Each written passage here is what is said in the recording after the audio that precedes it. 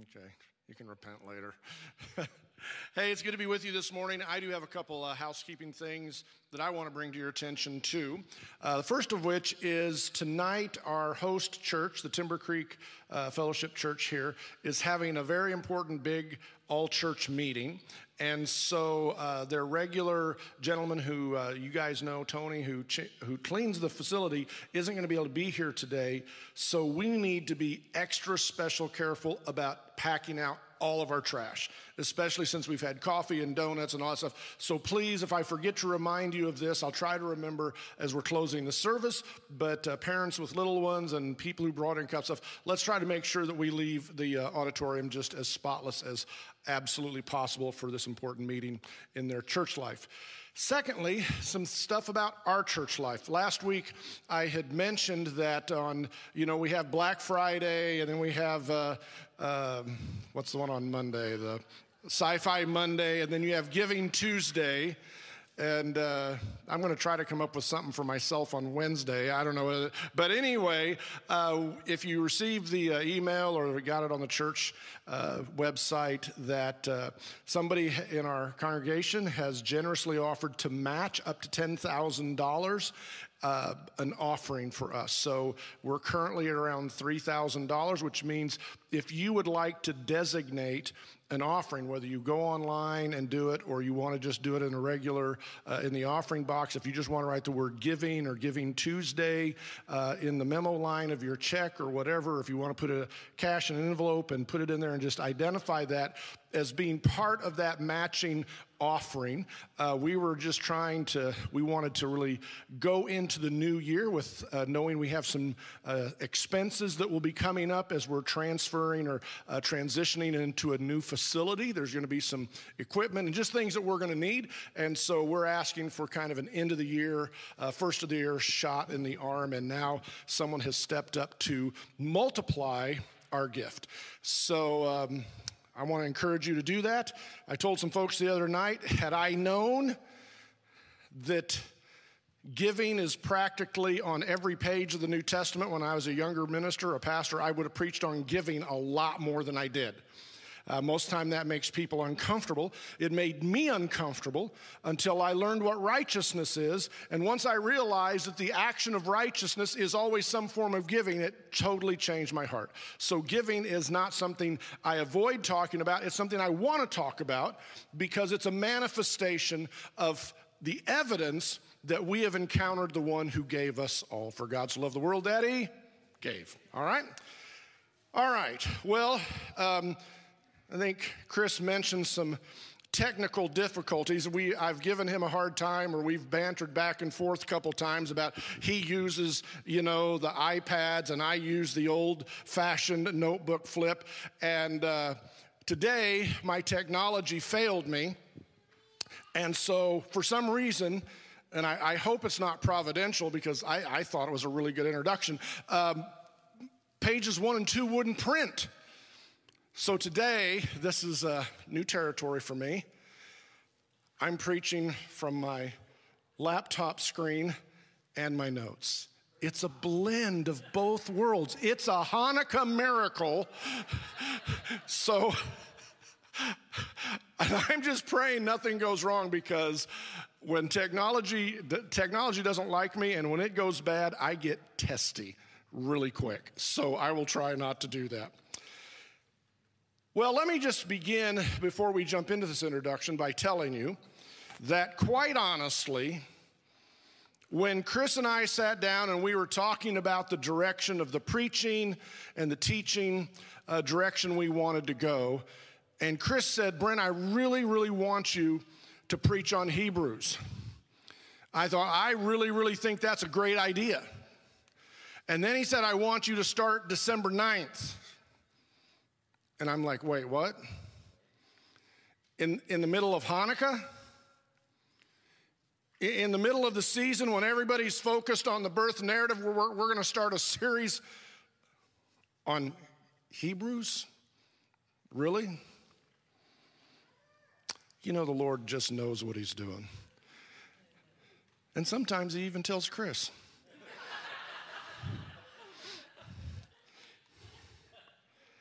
He stormed across the world, conquering his enemies, subduing kings and kingdoms. And he wasn't just satisfied to conquer their land or depose their kings. He wanted to change their way of life. He wanted them to adopt his religion. He wanted them to adopt his native language and spoken tongue. He wanted to transfer the language and the culture of Greece around the world. And as he swept over North Africa, Europe, and Asia Minor, as he went through the world, he planted 70 new cities would come forth because of this one young man who died when he was 33 years old. The prophet Daniel had seen his coming in the vision from God of the statue that told of the kingdoms that would come before Messiah's reign. The Greek Empire was the third of those kingdoms, seen as the belly and thighs of bronze. And though he died at 33, his vast kingdom was divided when he died, divided among his four generals exactly the way Daniel had prophesied that it would be. One of his generals, Antiochus IV, became drunk with power and declared himself Antiochus Epiphanes, God made manifest. He was a humble fella. He was the first to begin inscribing that in coins, thus making this megalomaniac ideology of himself, his own self-glorification, not only a part of the religious culture, but a part of the very economy of that culture, and demanding that people worship him as God. Now, not everybody was dumb enough to believe that. So when no one was listening, they didn't refer to him as Antiochus Epiphanes. They referred to him as Antiochus Epimanes, Antiochus the madman. He was especially known for his brutality and cruelty to the Jewish people living in Judea and scattered throughout the land of Israel. He demanded that they accept his requirement of worship and abandon the Sabbath and circumcision as it had been handed down by their fathers. And then in the first fulfillment of Daniel's vision of the abomination that causes desolation, why do I say first? Because when Jesus references that prophecy, he references it as yet to come. But we know every prophecy has minor fulfillment and major fulfillment. So in the first fulfillment of Daniel's vision of the abomination that causes desolation, this madman entered the holy temple in Jerusalem, ended the Tamid service, the evening and morning sacrifice, and instead offered a pig on the altar of God, thus committing the abomination that brings about desolation. But there was a family living in the hills of Judea who simply could not and would not take any more of it. They called them the Maccabees. And their leader was a man named Judah. And Maccabee in Aramaic and Hebrew means the hammer. Dun, dun, dun. Judah Maccabee. Judah, the hammer. And he led a rebellion against the Syrian Greeks and conquered them and drove them out of the temple, cleansed and restored the temple, and reignited the temple menorah using one flask of oil, which was said to have lasted 8 days and 8 nights. The Maccabees, the hammers, are remembered for their heroism and the miracle of the menorah oil. And today we find ourselves in the midst of that 8-night, 8-day festival or feast of Hanukkah, a word which means dedication or renewal.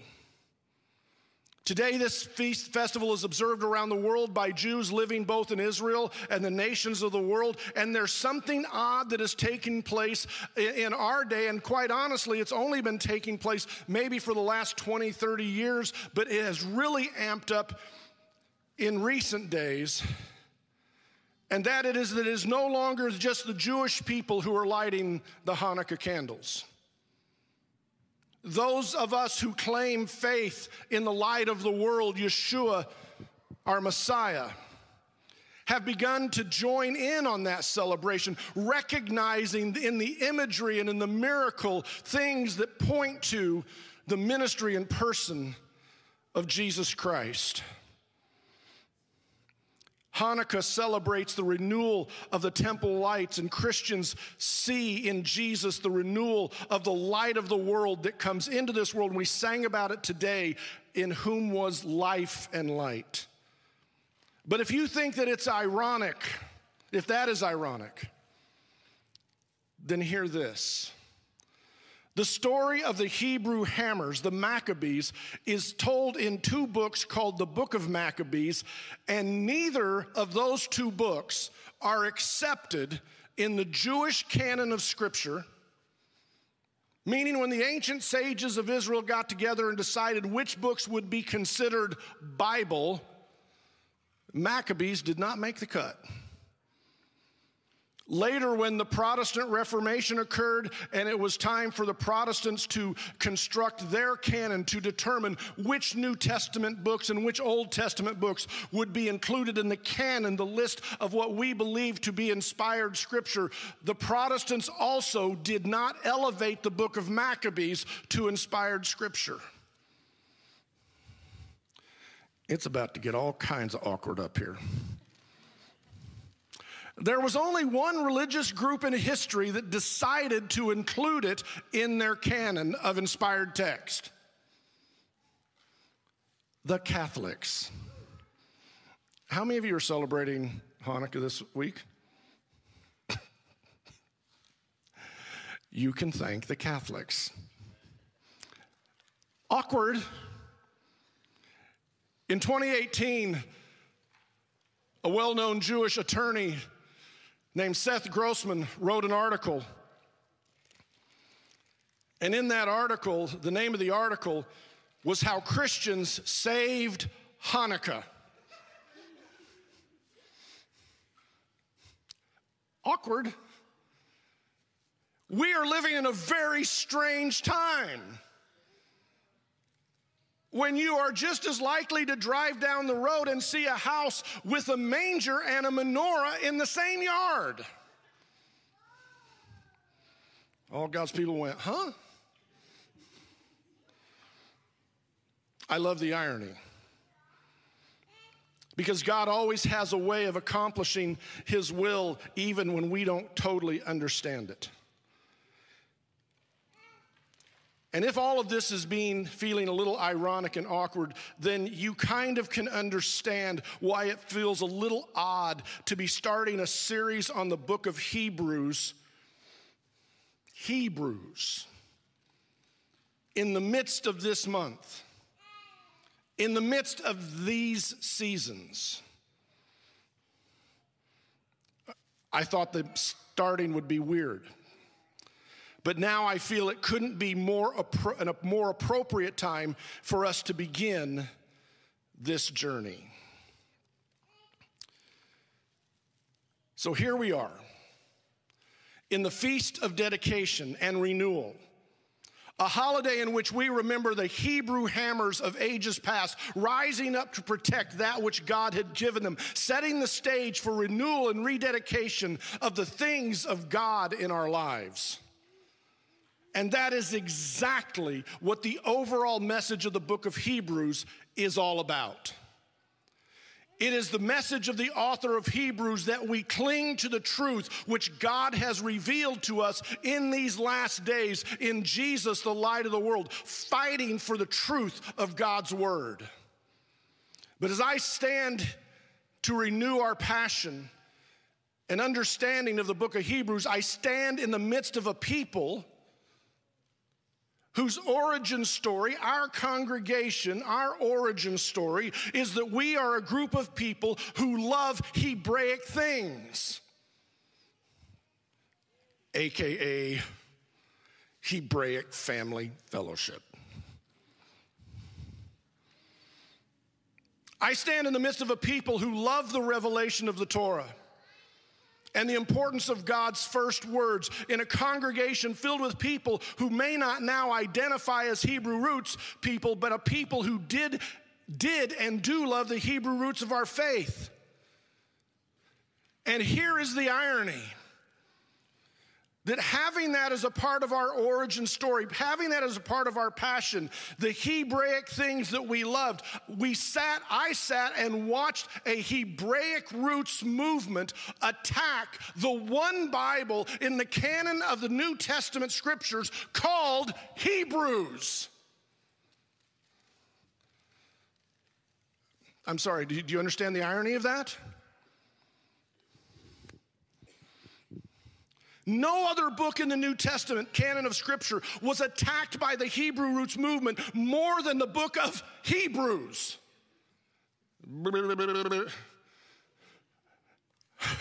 My Down syndrome brother used to say, well, that don't make no sense. That don't make no sense. But it happened. And sadly, there were some who rose, but not as many as there should have been. Few who rose to fight back against the ignorance and the misrepresentation of its author and its message.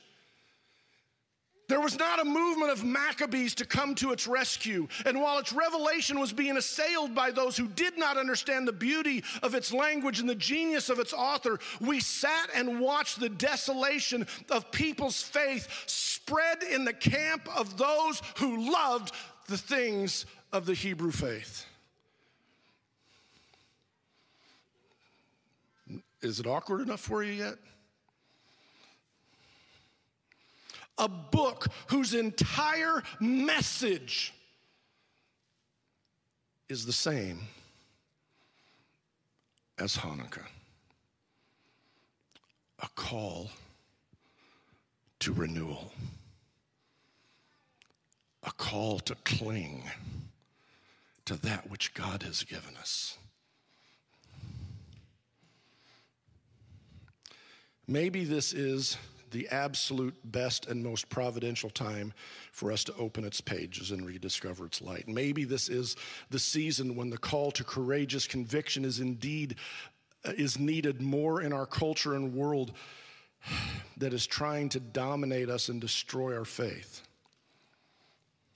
Maybe this is the perfect season, if you will allow me to say it, to drop the Hebrews hammer and let the light of God's revelation speak to our hearts, rekindle our flame of passion for his kingdom and his righteousness. When this season passes, will we look back and say that we participated in celebrating a historical moment in time? But what if the Lord has a bigger plan? What if the Lord wants to drop the Hebrew hammer on us? What if the Lord wants to do something in this Hebraic family fellowship? This season, in our hearts, in our life, what if we were able to look back someday and say, we didn't just celebrate a historic moment of ages past, but this season became a historic moment when God raised up a generation of Hebrew hammers who allowed him to refill their hearts, rekindle their lights, fill them with the Ruach HaKodesh, the spirit of his presence, to take back that which is holy. How cool would it be to look back and not remember a sermon series, but a historical moment when God lit his fire in us? That's my introduction. And now I'm going to pray, and I'm going to invite you to pray before we continue. And here's what I'm going to invite you to pray in your own heart, in your own mind, or out loud. God, light a fire in me. Rekindle, renew, restore whatever the enemy is trying to take. Whatever darkness is hiding in the depths of the corners of my heart and mind, illuminate that, expose it with your goodness, and send me out of this place to be a light of your love and life to others. Will you pray with me in this moment? Abba, Father, we come to you, B'Shem Yeshua HaMashiach, in the name of Jesus, the Messiah, the Anointed One, the Christ, the Incarnate One, the Word of God made flesh, who came that we might have life and have it more abundantly. Father, we live in a dark generation. And I pray that you would use this book of Hebrews to do a great miracle. And someday, because of your goodness in this place in our hearts, my prayer is, Father, that someday they will look back and say, a great miracle happened there. Will you bless us with your presence? I ask these things humbly in the name of Jesus the Christ. Amen. So, since this is an introduction to the book of Hebrews, I'm going to read as far into the book of Hebrews as we're actually going to go. So if you have your Bible on your app or on your lap, get it out. We're going to exegete a little bit, and I'm going to read the text as far as we're actually going to go. All right, are you ready? Hebrews. Okay, there you go. That's our text. Every good series on Hebrews has to begin with some introductory topics, and that's because there are some unique things about the book of Hebrews that are slightly different than other books of the New Testament. The first one is its appellation. Everybody say appellation. I'm not talking about the mountains. This is just a big word that starts with A because I needed a word that starts with A that means name. And the name of the book is what we're really going to look at today is Hebrews. How in the world did it get its name, and what is that? What can we draw from that?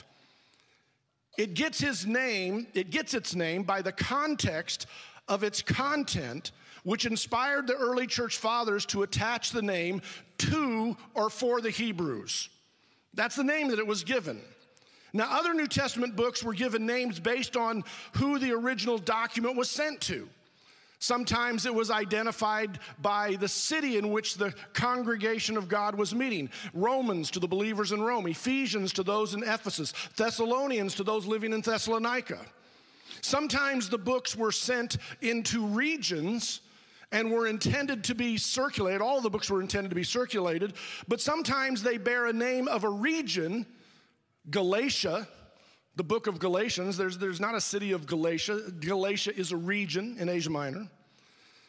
Sometimes the New Testament books were identified to persons that Paul was specifically sending information to, teaching them how to be elders and pastors. Titus, Philemon, Timothy. In all of these names, the appellation or the name of the book is focused on our second introductory topic, which is the audience. Who was receiving this letter?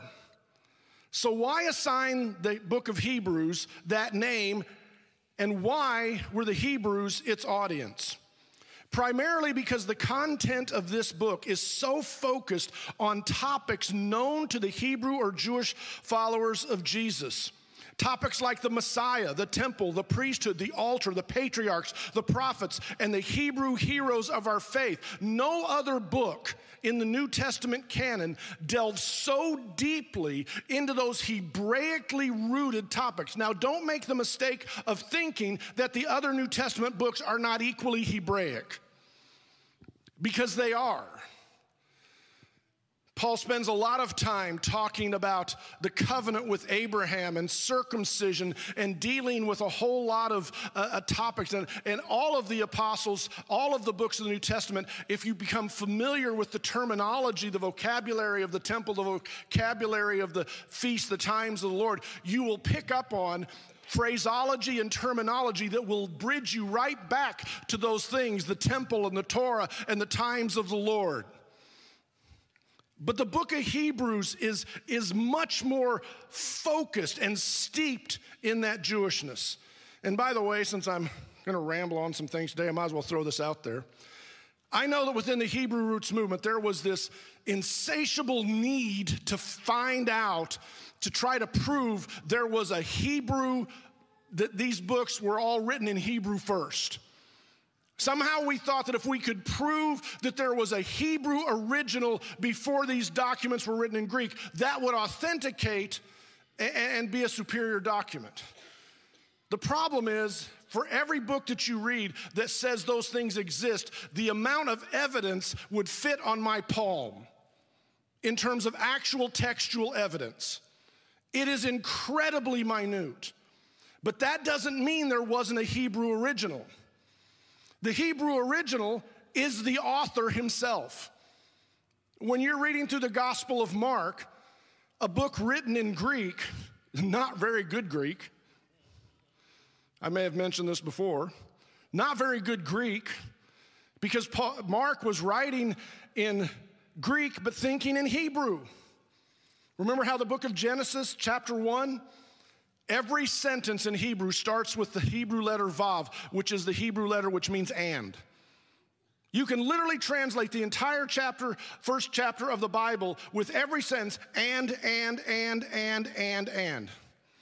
Is that normative English?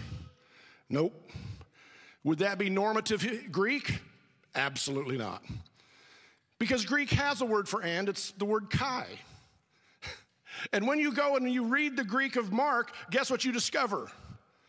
Way too many kais.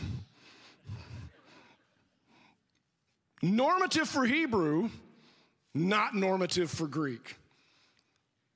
Because he may have been writing in Greek, but he was thinking in Hebrew. We'll come back to why this is important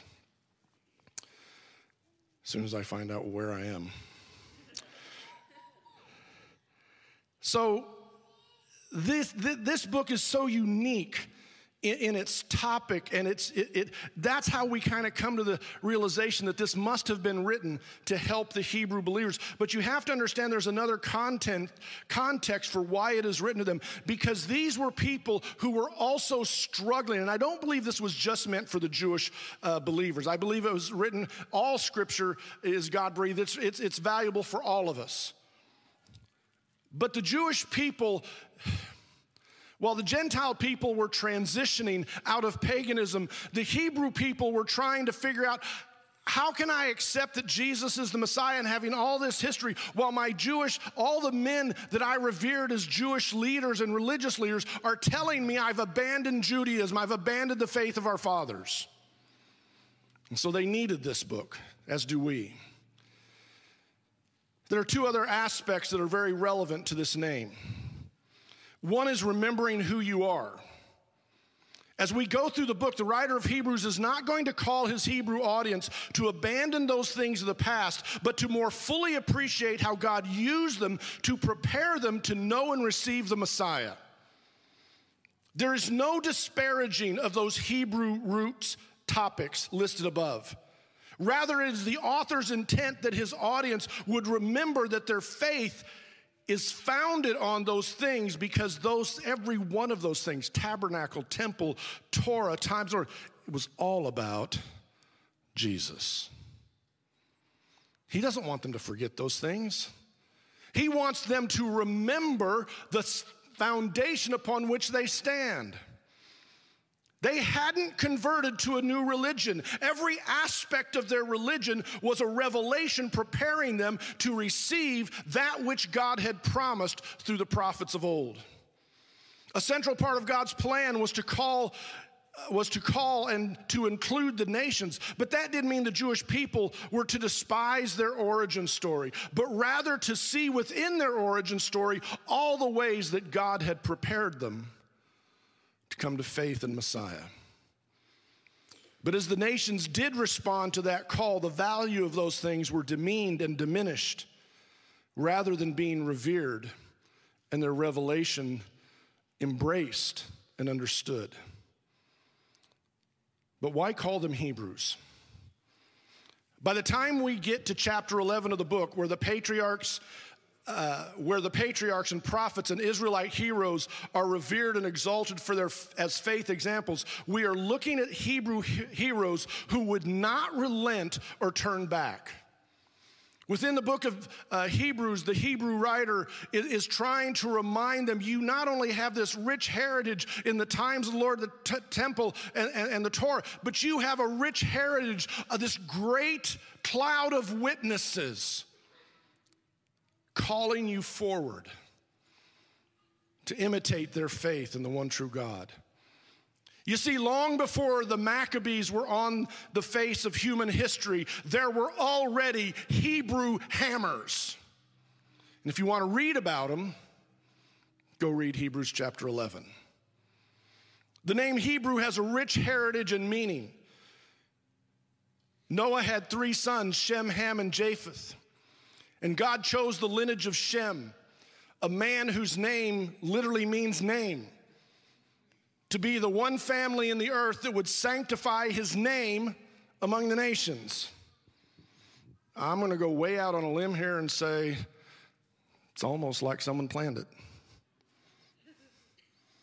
It's almost inspired and intentional. But why would God need a family to spread across the earth the truth of his name? Because we profaned his name in Eden when we saw him for less than who he is. The deception that caused the desolation of Eve's trust in God was that he was not a righteous giving God, but a withholder and a taker, not a giver.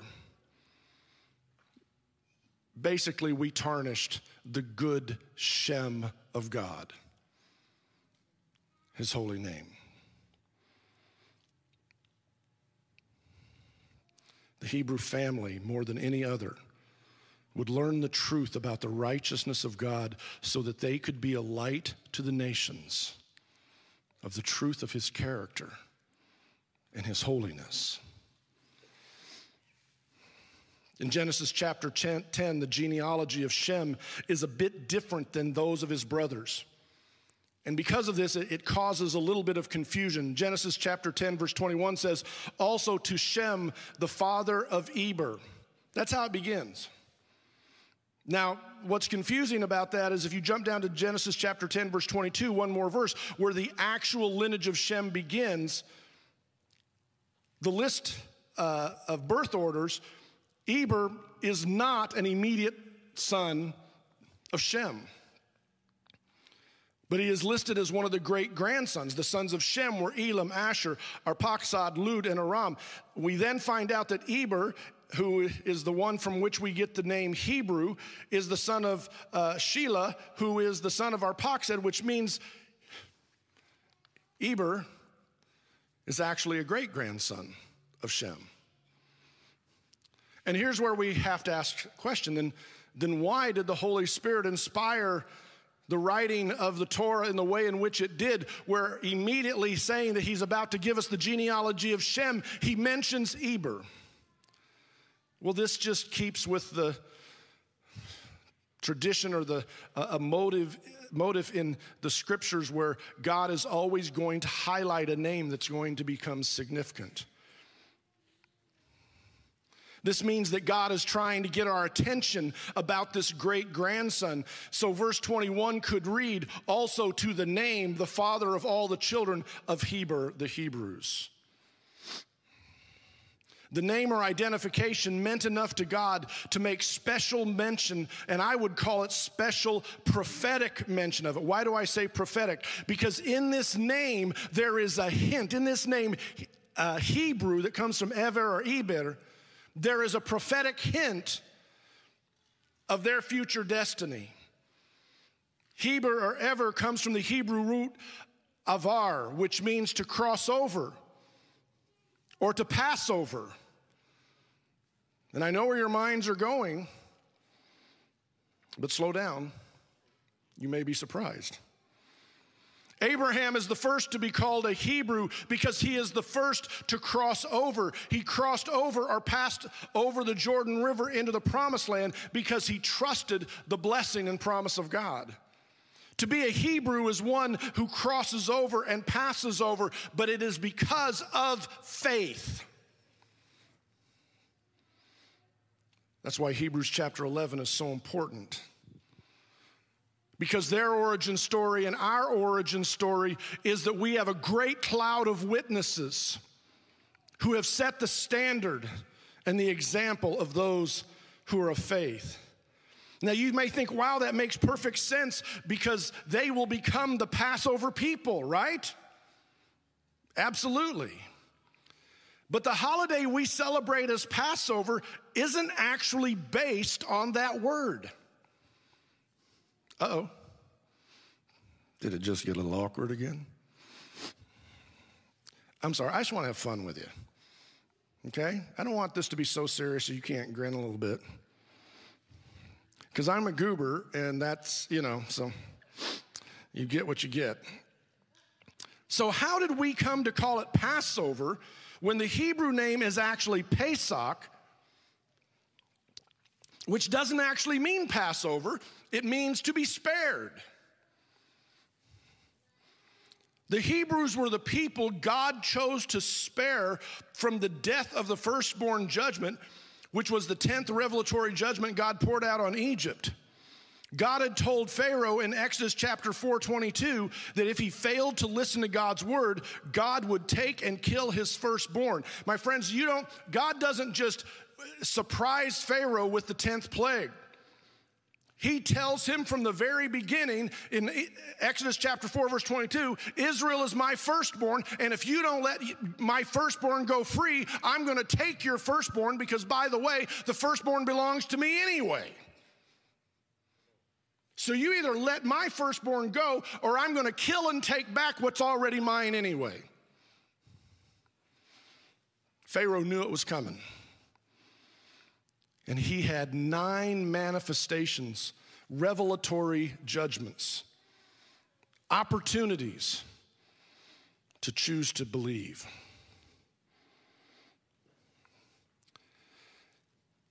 So how did we come to call it Passover? Because whenever you think about a Hebrew, you immediately think about Passover. The name Passover actually finds its origin story in the Greek language as well. The 2nd century, about 200 years before Christ, there was a Jewish philosopher, and when he started speaking about it in Greek, he referred to it as diabenu, meaning to cross over. When the Greek Septuagint, the Greek translation of the Old Testament and the Torah was written, they used the word parekomai, meaning passing over. So now we've got 2 different Greek words translating Pesach, neither of which are actually defining the Hebrew word. Now, that shouldn't fluster you because it doesn't fluster Israel. So don't, and I know a lot of those Hebrew roots people just wanted to make hay of stuff like this. But then Josephus comes along, a guy that's kind of contemporary with Paul. He lives around 70 AD, becomes a Jewish guy who becomes a historian. And he uses a different Greek word, hyperbasia, because he's trying to harmonize this idea of crossing over and passing over with this Hebrew name Pesach, which means sparing. So let me see if I can shed a little light on this. Micah chapter 7, verse 18. The prophet says, who is God, who is a God like you, who pardons iniquities and passes over, this is the Hebrew, from the Hebrew root avar, the rebellious act of the remnant of his possession. He does not retain his anger forever. He delights in unchanging love. He will again have compassion on us. He will tread our iniquities underfoot. Yes, you will cast all your sin. He will cast all your sin to the depths of the sea. Now let me see if we can go even further back to Numbers chapter 27, verse 7. Let me give you a little context. It's time to divvy up the promised land and pass out the inheritance.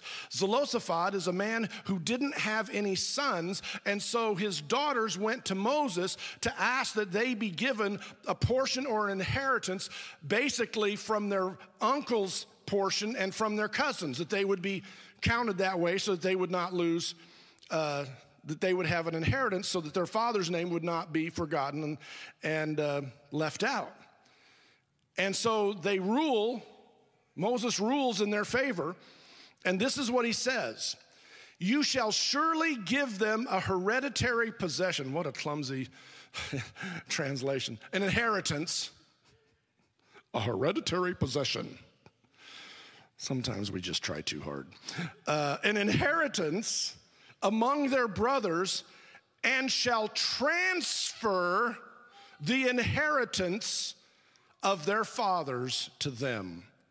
The word for transfer or cause to pass is a word built on the same word root, avar, from which we get Hebrew, and here it is being translated as passing over, but what it means is passing over the inheritance, transferring it to the sons.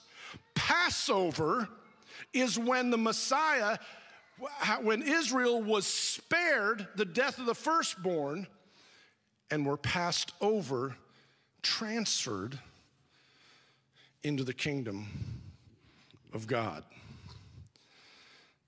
So what does it mean to be a Hebrew? Is it one who crosses over or one who passes over? And the answer is yes. The Hebrews, again, were those who sanctify God's Shem, his name among the nations, so that faith would be restored in who God is. God spared them in the death of the firstborn and passed over them, transferring them into his kingdom. Israel literally lived this definition out, this meaning of Hebrew, when God passed over them, when he passed them through the waters of the Red Sea, and when they crossed over the Jordan River into the Promised Land. Do you understand why I'm taking time? Hebrews. God can say so much with one word.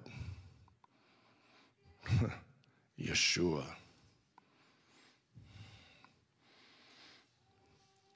But the ultimate Passover was yet to come. When Messiah Yeshua would come as the first begotten, the real Passover lamb. The firstborn, the first begotten of God, who spares us from death, who spares us from death by the redemption of the firstborn. And having spared us, he transfers us. He Passovers us into his kingdom. Paul wrote in Colossians, for he rescued us from the domain of darkness and transferred us to the kingdom of his beloved Son,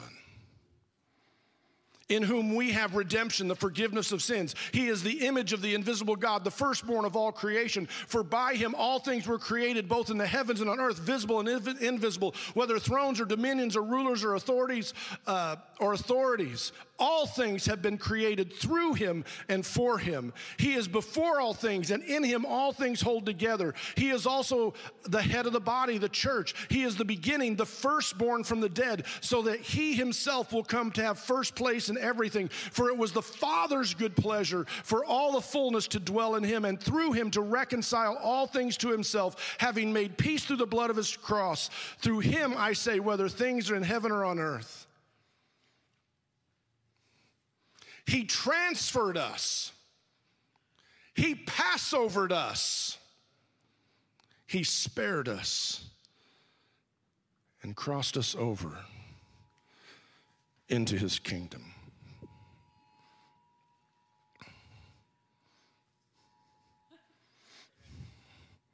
Well, that can't be the noon whistle. When God sends a book to the Hebrews, he is sending it to a people who have come out of the darkness of Egypt into the light of his kingdom. And that is exactly what Jesus did for the Hebrews and for the nations. You know, Hanukkah begins on the 25th day of the month of Kislev. Now, there's different opinions as to where the name Kislev comes from and what it means. But interestingly, some think that it means darkness, which is very interesting. That's probably not the dominant definition. But it's very interesting that this season of Hanukkah is celebrated in December, which is the season of darkness. It is the season where there is more night than we are used to. In the month of darkness, we celebrate the restoration of light because we have been spared and transferred into his glorious kingdom of light, and that is the definition of what it means to be a Hebrew. Which means, church, you're the audience. Come on. Oh, but I'm not ethnically Jewish. Have you been passed over? Have you crossed over? Have you been spared? You're living the definition of what it means to be a Hebrew. The third introduction topic is about the author himself. And we don't have time to go through all the, some said it was Paul, some thought it was Luke, some thought it was blah, blah, blah. You all have fingers, you can Google it. And you can come up with all of your different answers. The only thing I can definitively tell you about the author of Hebrews is that he was an Oklahoman. Why do you laugh? I have textual proof. Hebrews 13:19 says, and I urge you all the more to do this so that I may be restored to you the sooner.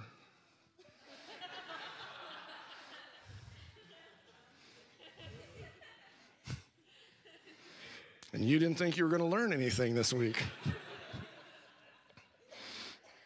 Listen, we don't know who he is, but we know what he is. He is a Jewish believer steeped in the knowledge of the Torah, the temple, the times of the Lord, and all things Hebrew.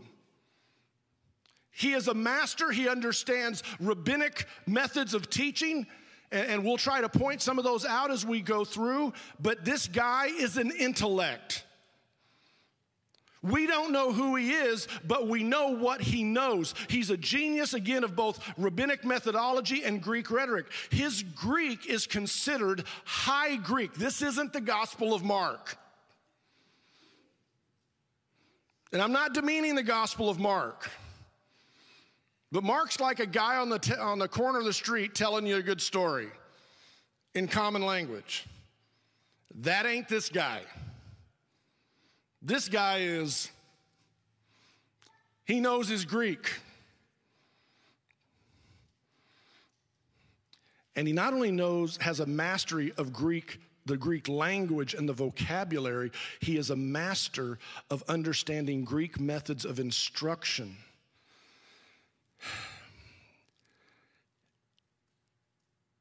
He is a master of telling the Hebrew story in the beauty of Japheth, which is the Greek language. And one of the reasons people turned on the book of Hebrews is they did not recognize, they did not understand the methodology. Just like, when I started getting excited about the Hebraic context of things, one of the things I really loved was, I just think it's hysterical that you can go to the book of Romans in chapter 4, when Paul is explaining why Gentiles don't have to be Jewish people, have to become Jews to have right standing with God. And if you understand a thing called midrashic formula, it's a type of teaching. In writing Greek, to help people understand Gentiles don't have to be Jewish, he uses one of the most rabbinic Jewish forms and styles of teaching you can possibly use. I love that guy. I love the genius of Scripture. And so if you don't have a trust in God's ability to choose the right guy, you're not going to appreciate this book. We do not know who he is, but we do know what he does. He is the Hebrew hammer, and he drops that hammer on all those who would turn away from the one who spared them, chose them, passed over them, and transferred them out of the kingdom of darkness into the kingdom of light. And he drops the hammer saying, don't give up. Remember the faith of your fathers. Remember what you learned from the temple. Remember what you learned about the light of the world. Remember what was revealed to you in the priesthood. Whomever he is not to be maligned. He is to be magnified as the one who drops the Hebrew's hammer. Listen to the opening words of chapter 1 as he echoes the words of Paul. God, after he spoke long ago to the fathers and the prophets in many portions and in many ways, in these last days has spoken to us in his Son, whom he appointed the heir of all things, through whom he also made the world. And he is the radiance of his glory and the exact representation of his nature, and upholds all things by the word of his power. When he made purification of sins, he sat down at the right hand of the majesty of heaven. You will never read a more beautiful and eloquent Greek description of our Hebrew Messiah, the Lion of the tribe of Judah. He is the Hebrew's hammer.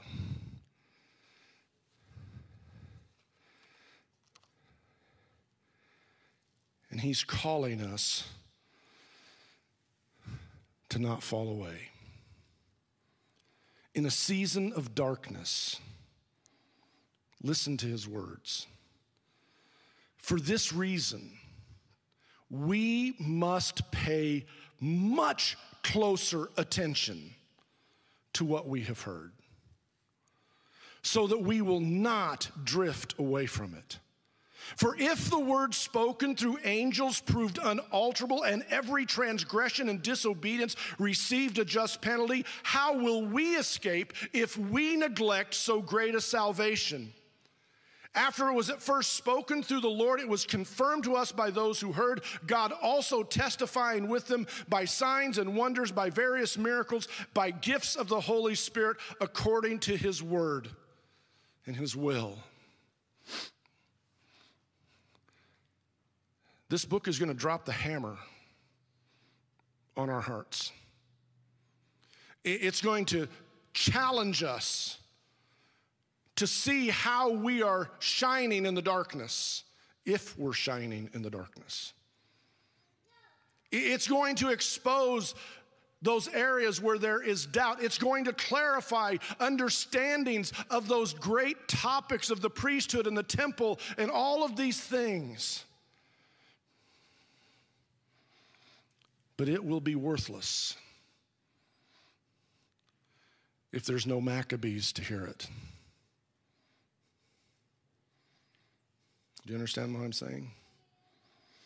If there's no heart that has had enough with the infringement of the darkness, if there's no passion to protect, if there's too much of a willingness to forget that we were spared, that we were transferred, that we were chosen, that we were passed over out of darkness, if there is too much comfort with the darkness,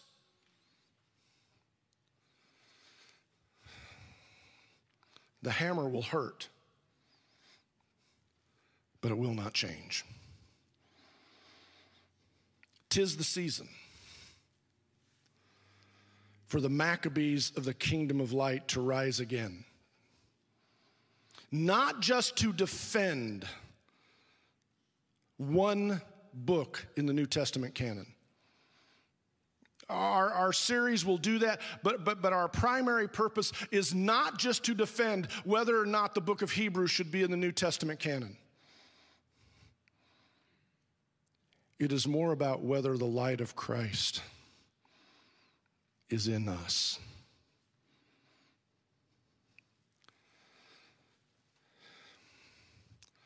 It's time to drop the hammer on the darkness and the desolation of faith.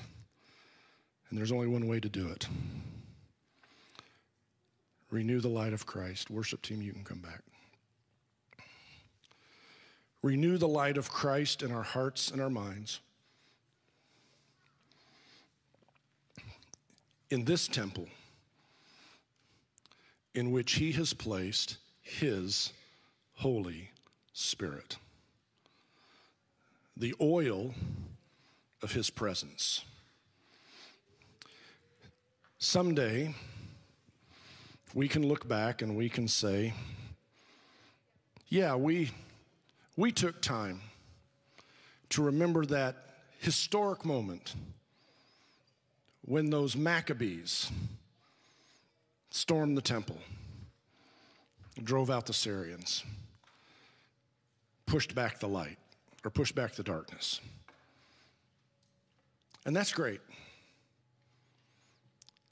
But I'm kind of tired of reading about what somebody else did. Come on. I didn't live back then. I live now. I live in the here and now where darkness is infringing and creeping in our culture. And if there is such a thing as a desolation, it is desolating the faith of people. I just saw a thing about a book a guy wrote back in 2018, a mega church pastor who walked away from Jesus and wrote a book about it. It's time to drop the hammer on the darkness.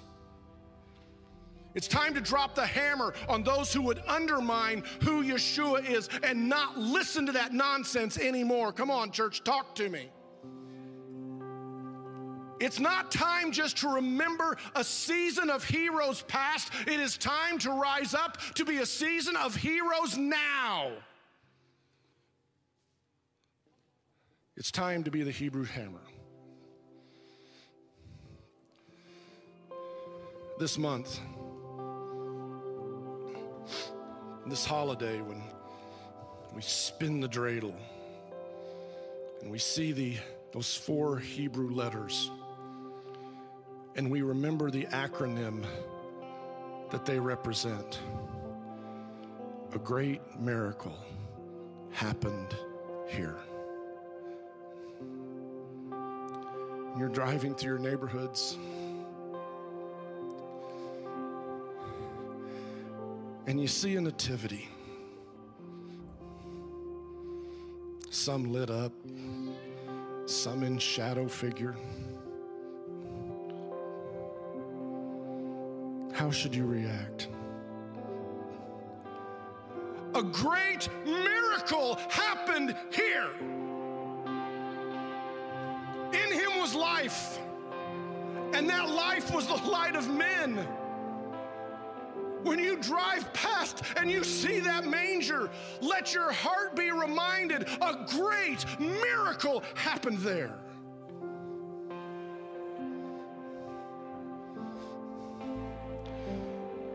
The Hebrew Roots movement wanted me to despise the cross. It wanted me to reject its imagery, its message, its lesson. But every time I look at that cross, this is what I hear in my soul. A great miracle happened there. I was spared, and I didn't deserve it. I was crossed over. I was taken out of the darkness. I was passed over into Messiah, who is the firstborn and the heir of all things. And when I am in Messiah, I become the heir of all things because I have all things in him. A great miracle happened there. Don't despise it. Embrace it. Remember it. Celebrate it. And let him fill your heart with his light. We're going to drop the Hebrews hammer. And I don't know how long it's going to take. But my prayer is not that this is just a sermon series, but it's a Maccabean revolt as we rise up to say enough is enough and become the people we have been called to be. Let's worship as we stand.